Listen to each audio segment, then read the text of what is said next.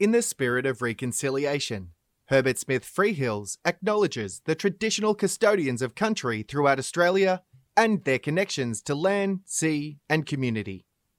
We pay our respects to their elders past and present and extend that respect to all Aboriginal and Torres Strait Islander people today. It seems to me that we've got a more experienced profession now involved in class actions, and we've certainly got a more experienced judiciary who are aware of how these actions run and of what measures they need to take to protect all parties involved. Welcome to On Just Terms. In this series, we look at the changing nature of corporate risk in Australia by speaking to the people at the front line of Australian litigation who will shape the future of the Australian legal risk landscape. In this episode, I'm delighted to be joined by Justice Sarah Derrington, President of the Australian Law Reform Commission, who requires little introduction. Prior to her appointment to the Federal Court in 2018, Justice Derrington was the Dean of Law at the University of Queensland and a barrister specialising in maritime and shipping law and general commercial law. The past President of the Maritime Law Association of Australia and New Zealand, in June this year, Her Honour was appointed as a member of the Order of Australia for significant service to the judiciary, the law and to legal education. Justice Derrington, thank you so much for joining us on this episode of On Just Terms and being so gracious with your time. It's my pleasure. I'm very pleased to be here.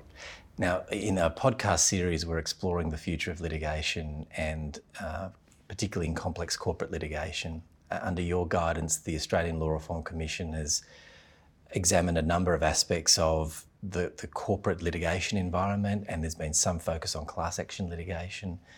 I'd like to talk to you about the important balance that class actions need to achieve between opening up an important pathway for access to justice, but also recognising that I suppose with the emergence of third-party litigation funders, there is also a latent tension about the use of the system for entrepreneurial purposes. Maybe that's the price of the access to justice. But stepping back from that detail and that debate, your observations on whether class actions are achieving their purpose? I think over the last 5 years, when I have become quite heavily involved in this, I've been encouraged that the system is serving the purpose of achieving access to justice for those who need it, whilst also constraining to some extent the entrepreneurialism that really came to a fore, I think, in the early 2000s in and around shareholder class actions. And I see this because the breadth of the class action claims that are now coming before the courts has increased enormously, and they are the sort of class actions where the smaller person really needs access to justice. And it seems to me that we've got a more experienced profession now involved in class actions, and we've certainly got a more experienced judiciary who are aware of how these actions run and of what measures they need to take to protect all parties involved to the litigation. And Judge, that resonates, and so does the fact that the courts, this is more a comment than a question, but interested in your observations, as well as being novel in the way they run the procedure of the class action, it is extraordinary how focused they are on the interests of group members, and so I guess that's the natural firewall to the entrepreneurial use of the system. Really, the courts are single-minded on making sure that group members are protected. I think that's right, and that's because we have our overarching purpose and obligations set out very clearly in the Act, and so it is incumbent on the courts to ensure that the litigants, the class action members, are protected as best as possible. Judge, the work of the ALRC around class action reforms has been something that I've followed so closely, in a very peripheral sense, contributed some ideas, but very modest ones. We have not seen significant reform in the class action space in the 30 years since the introduction of our regime. The ALRC set out a number of, if I may say so, very good ideas for reforms. Without pinning you to any specifics, I just wondered if there are areas that you would like to see some of the ideas of the ALRC implemented and taken up potentially by the new government now that we've got a change in philosophy. Well, if there were two that I was going to single out, they would be recommendations 3 and 4.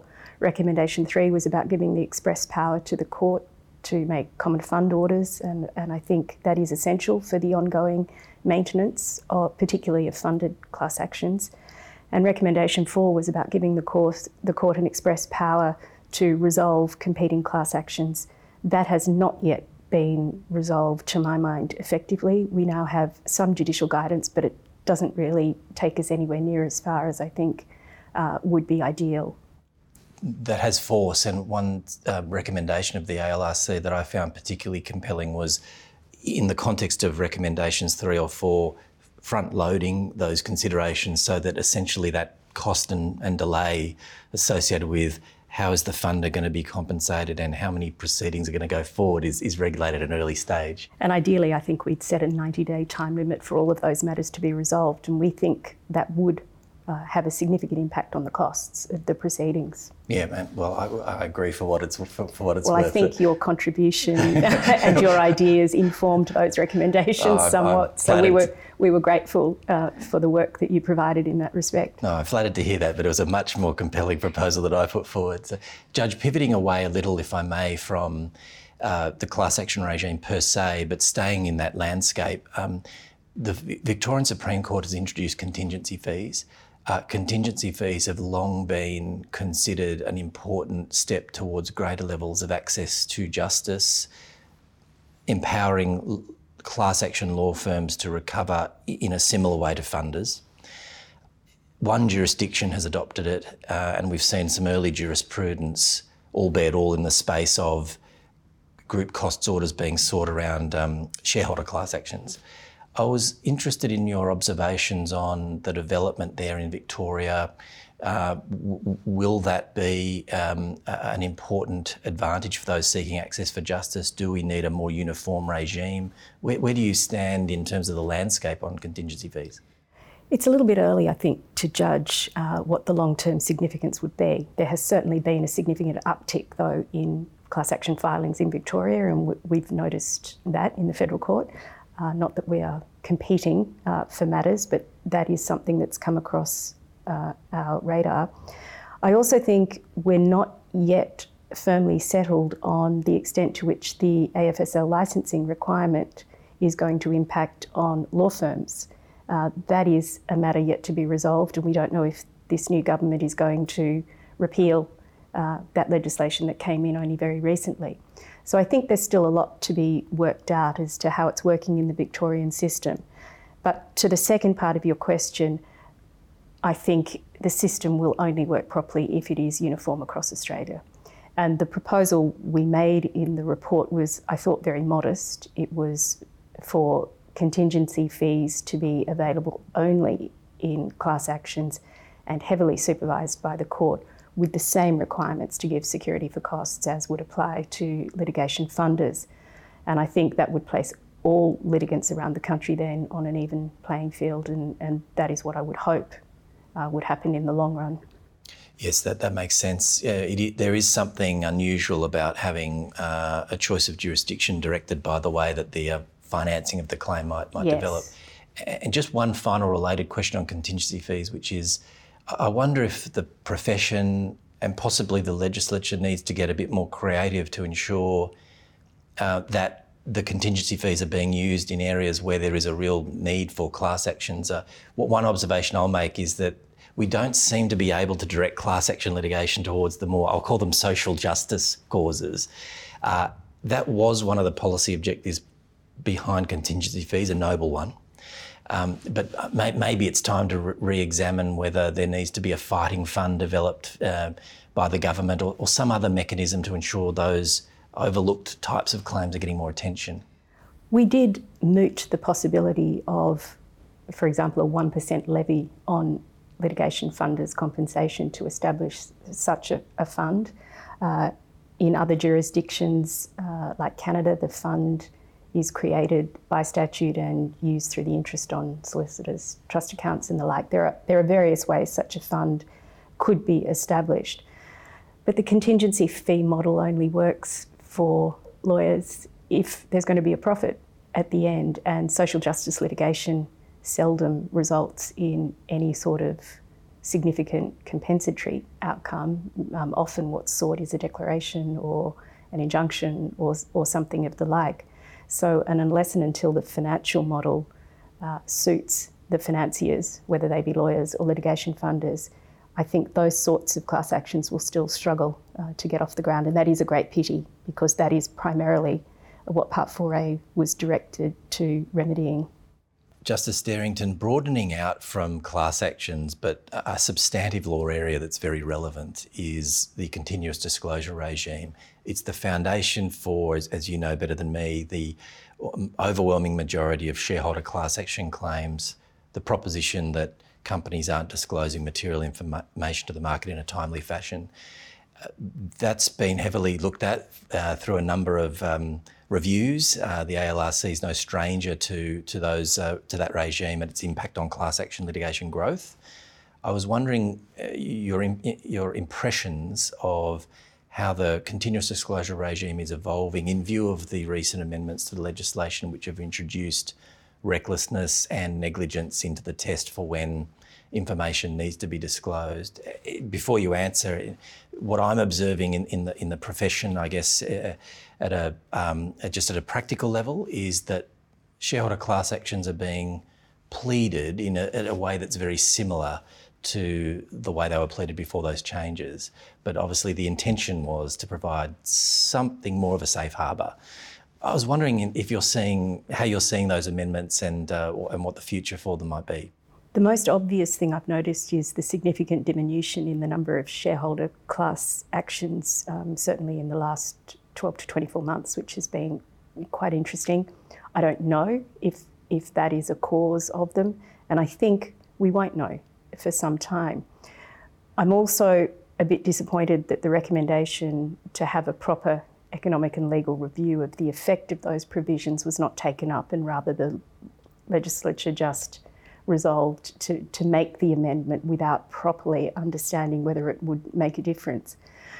It will be interesting too to look at ASIC breach reporting data and see whether there's been any significant difference in those sorts of breaches. But I really think it's just too soon to see whether these changes have made a significant difference, whether they have freed boards up to make more innovative decisions and take less time away from compliance reporting. That was one of the criticisms of the regime, that boards simply didn't have time to focus on the business. They were focusing on compliance. And as yet, I've not seen any data that tells us one way or the other. And I suppose a related question is, we haven't yet seen how the courts might approach the new normative standard and what practical differences that might make. Of course, a product of the fact we don't have many decisions still in this space. That's right. And so there's no jurisprudence at all. We're still all speculating as to what it would mean. And that was the point of recommending a thorough investigation of it, because ASIC was very concerned that Australia's squeaky clean reputation might be diminished by these sorts of legislative changes. And we've also heard that perhaps they'll be reversed. So we might never see much development of the law in this area. Judge, I've been interested to get the view of a learned member of the judiciary about the approach that the courts are taking to modern litigation and the increasing burden of mega litigation, major complex corporate litigation. I know as a practitioner, the size and shape of cases is constantly increasing. The size and the shape is becoming more complex with the way we're storing data and the number of documents that are involved. And that said, it's probably still true that every case boils down to a couple of folders at the end of the day. So I know that the courts are also grappling with how to do things cost effectively and efficiently and correctly placing pressure on the profession to be more efficient. Could you talk from the perspective of the judiciary about how the courts are embracing this supervision role in mega litigation and what they need from the profession? Well, you may or may not be pleased to know that the focus of our National Judges Conference in May next year is on managing mega litigation, and we hope to engage very closely with the profession to help us to develop the best tools for doing that. But for the time being, I think we are obviously concerned about costs and resourcing of the mega litigation, because, as you know, if you take a judge out for a long period of time for a case that ultimately was always destined to settle, that is a difficulty. So we are consciously thinking about whether, and if so, how one can create a settlement track for cases that are really unlikely to go to trial. So that is something that we are contemplating. The role of case management, of course, is growing, and that has become a very important tool, and probably the most important tool that the judges have. The other thing we are focusing on is a better use of referees when appropriate, and sending small portions of matters out to referees, and that should help manage some of the cases. But your point is well taken. There are millions of documents now, not just thousands that come to us. And it really is, I think, incumbent upon the profession to focus their attention on those 2 folders that at the end of the day will be material. And I think work needs to be done around the disclosure rules, and perhaps it is time for us to reconsider depositions, but I know not all my colleagues agree that is the way the Australian courts should go. But there is a lot to be said for the use of depositions, and Justice Finkelstein did a lot of work on that more than a decade ago. So the thinking has been going on for some time. And I suppose one advantage of the federal court, as some judges have recently noted, is that the court probably gives judges the powers at the moment to be creative in that space. Some judges would say that depositions are completely within power as we sit here now. And Judge, possibly some more bravery from the profession to... I mean, I know as a practitioner it's very difficult for me at the start of a case to identify what I ultimately think will be the 3 or 4 core issues in the case, even though I think I know them in the back of my mind. So maybe a bit of bravery from the profession with the court's encouragement to try and cut to that chase through this sort of triage process that you're talking about at an earlier stage. I like the idea of a settlement track, but front-loading some of those considerations. That would be really helpful. The other thing that would be really helpful to the profession, I think, is the work that's coming out of our next inquiry, which might make the pleading of cases more straightforward, but that's another issue. Justice Derrington, the current work of the ALRC in respect of corporations and financial services regulations is focused on many different aspects of that. I know that one aspect will be how the complexity of that legal territory and real estate can be simplified. I was wondering, without getting ahead of the work, what you might be able to share about the observations from that work and what Corporate Australia is saying about that work, and maybe where we might land in terms of an outcome. Sure. Corporate Australia is saying it is complex and it is unable to be navigated with any sort of clarity, and no matter how certain you might be that you have scoped the law applicable to your case, you can never quite be sure because there are these notional amendments that hide somewhere on the equivalent of the dark web. So it's like going into a black hole, and you really can't be certain that the advice you are giving to your client is accurate. So that's what we're hearing from Corporate Australia. So our task has been to work out a way to simplify that complexity. And there are a number of things that we recommended in Interim Report A that were fairly straightforward clean-up provisions, and we're pleased to see Treasury has already released an exposure draft adopting those recommendations, but they're very low-hanging fruit type recommendations. In the second interim report, which we're pleased to say we gave to the Attorney-General this week, and hopefully it will be tabled on the 30th of September of this month, so you will all be able to see it. But what we have proposed is an entirely new legislative model, which will make navigation of the legislation much more straightforward. And that comprises the statute, of course, the Corporations Act, and in that Act will be the fundamental norms and obligations and the matters that really are ones that only Parliament should be able to provide for, such as serious criminal offences and high-level civil penalties. The next layer down is described as a scoping order, and that will tell people whether you're in or out of the regime. And then the third level comprises what we're calling rule books, and these are all the detail and prescription that is needed for the particular part of the industry being regulated. So there will be a rule book as to how to do disclosure, whereas the fundamental norm that one should disclose will be contained in the Act. But you won't need to rifle through thousands of other documents to find the rules that apply to you. And this will involve the abolition of notional amendments. So there will be no more dark law. There'll be whole sections of the profession and broader community that will be thankful if this gets the traction it deserves. So it sounds like an enormously large piece of work. It is an enormously large piece of work. And part of the benefit of simplifying the legislation in this way, I think, goes to your comments about the difficulty of pleading mega litigation, because there are so many overlapping provisions that you need to go down 3 or 4 claims and plead them out, whereas through this simplification process, we hope that you might only need to do one form of misleading and deceptive conduct, or you might only need to plead best interests duty and not all the myriad other offences or penalty provisions that might fall under them. Well, synthesising that complexity is an enormous task, so I'm glad that you're at the helm, may I say, but I don't envy the work that you've had to do to get there. No, well, the ALRC team has done a tremendous job, and the amount of data analysis that's been done is quite exceptional, and that's what's enabled us to do this work. One member of the team has scraped the entire Commonwealth Register of Legislation and dissected it in very many ways to tell us where the complexity is. Hopefully that person's on holiday in Hawaii now.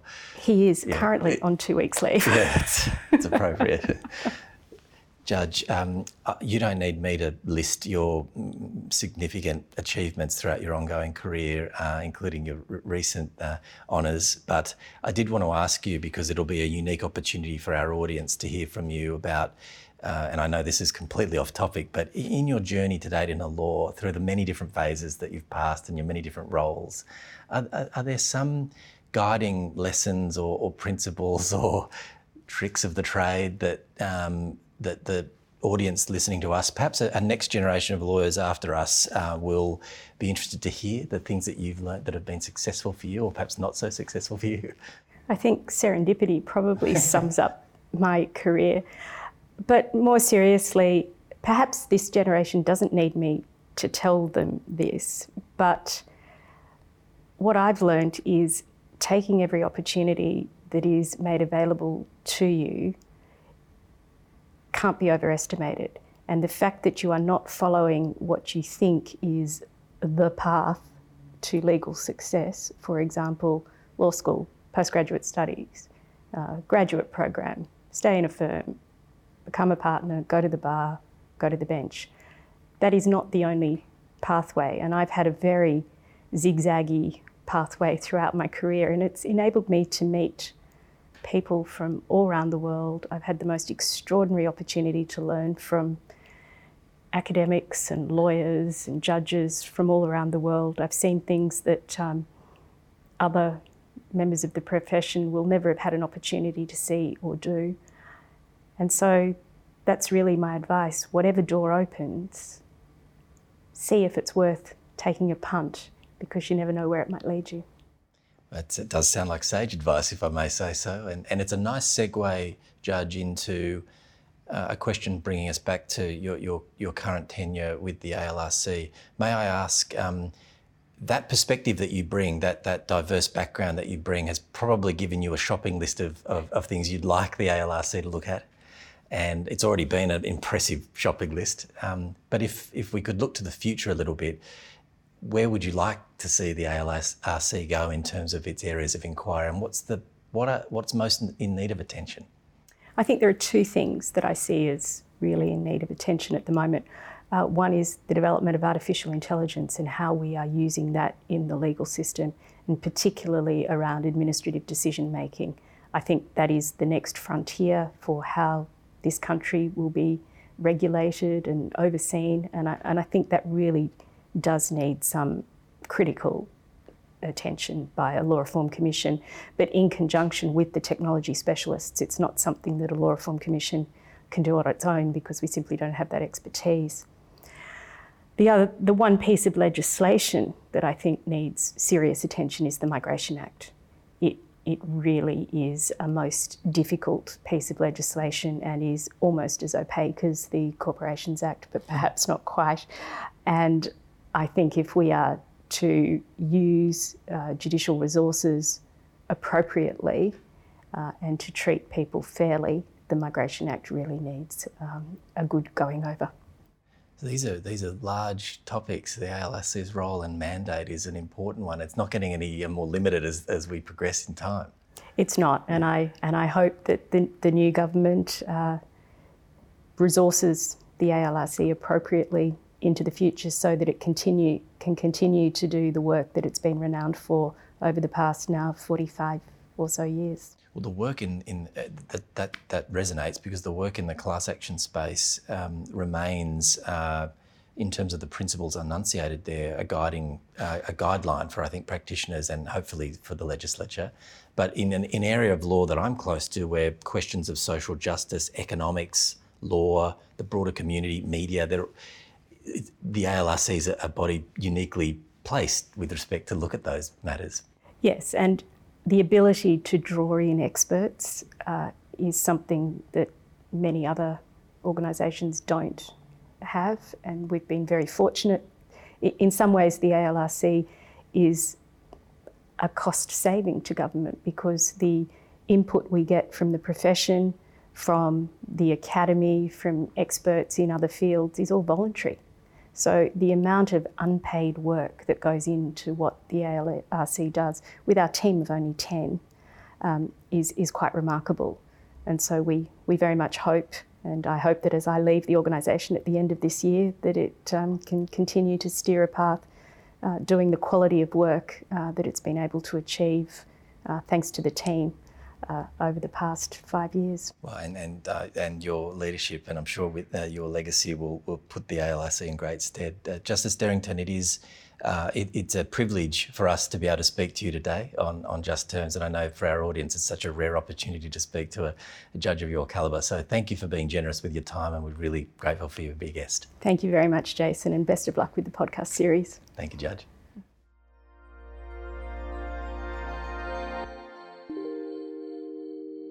You have been listening to a podcast brought to you by Herbert Smith Freehills. For more episodes, please go to our channel on iTunes, Spotify, or SoundCloud, and visit our website, herbertsmithfreehills.com, for more insights relevant to your business.